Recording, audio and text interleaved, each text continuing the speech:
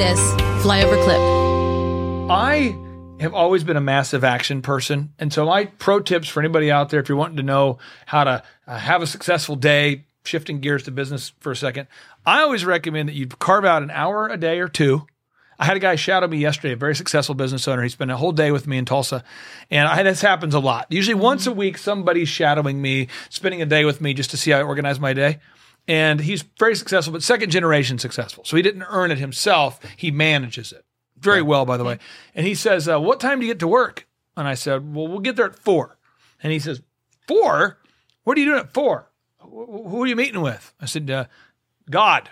And he's like, God? And I said, yeah, between 4 and 6 or 7, I'm just organizing my day and I'm asking God, how do you want me to steward over my time today in the areas of faith and family and finance? I do it every day. And so that's why I'm a very intentional person.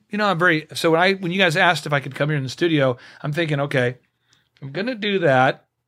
Then I have to move other stuff around to make it work.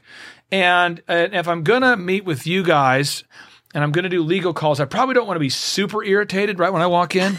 So I probably should stop those calls 30 minutes before I get here so I can just kind of calm down. Yep. And I think a lot of us were not intentionally designing our day. There was a guy, a longtime client of mine, who he reminds me of you, Dave, where he's like a super cheerful guy. Okay. And we had been working there for about 8 years. And he went from like smiling all the time to looking always kind of pissed. And I said to him, can I ask why you're always pissed? You're making more money than ever. And he goes, I don't know what it is. Okay. And we're just kind of brainstorming. I said, you make a ton of money. Yeah. Your wife's great. You make a lot of money. Your house is incredible. Because I worked with him from a startup to big. Wow. And he says, yeah. I said, didn't you, and I see him once a week. I said, didn't you, so I'm looking around his office. I see golf clubs everywhere. I'm like, didn't you used to be like a college golfer, like maybe good enough to play PGA? And he's like, yeah, I gave it up to pursue this career. And I didn't know if I could be on the PGA. I was pretty close. I probably could have, but I was like right on the edge. And I said, why don't you just golf one day a week, maybe 2, and like turn your phone off and instead of working 5 days a week, just work 4 days a week. And I'm telling you, the next week he comes in, he's smiling. He's like, hey, what's up, man? I said, how are you? He goes, I had the best weekend ever. And I go, what do you? He goes, my sales were incredible this week. I said, why? He goes, I was all fired up knowing I was golfing on Friday. So like my Thursday, my sales were the best. Wednesday, they were the best. Yeah. And he's like, and then today I'm all fired up on Tuesday, getting ready for next Friday. And he's like, Clay, this is like changed my life.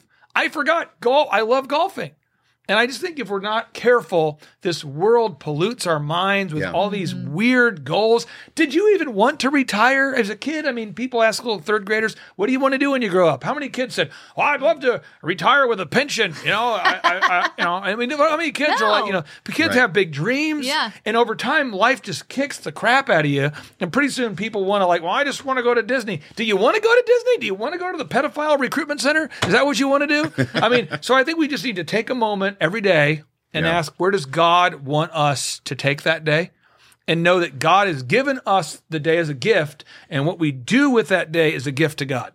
Well, it doesn't advice. It doesn't do us a lot of good to try to save America if we're not doing good as Americans. True. Individually. That's what makes it all up. Which is why I'm probably going to go to the base of the mountain or the top of the mountain or in the middle of the mountain somewhere. It's great advice. Thank you, Clay. Yeah. We hold these truths to be self-evident. All men and women created by you know the thing. We will shut you down. We will cite you. And if we need to, we will arrest you and we will take you to jail.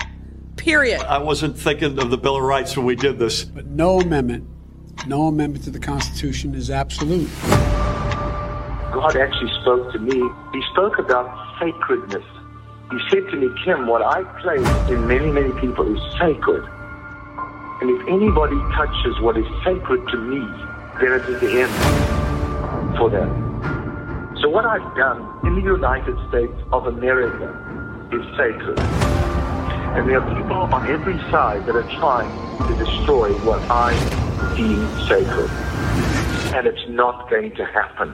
This is the definition of criminal conspiracy, racketeering, and collusion. This is not a theory. This is evidence.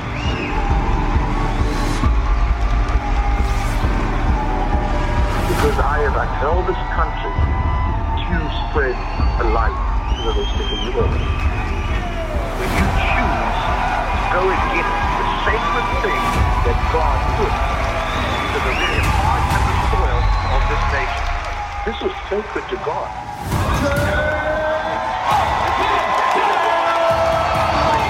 This Reawaken tour is literally what it means. It has reawakened the American heart.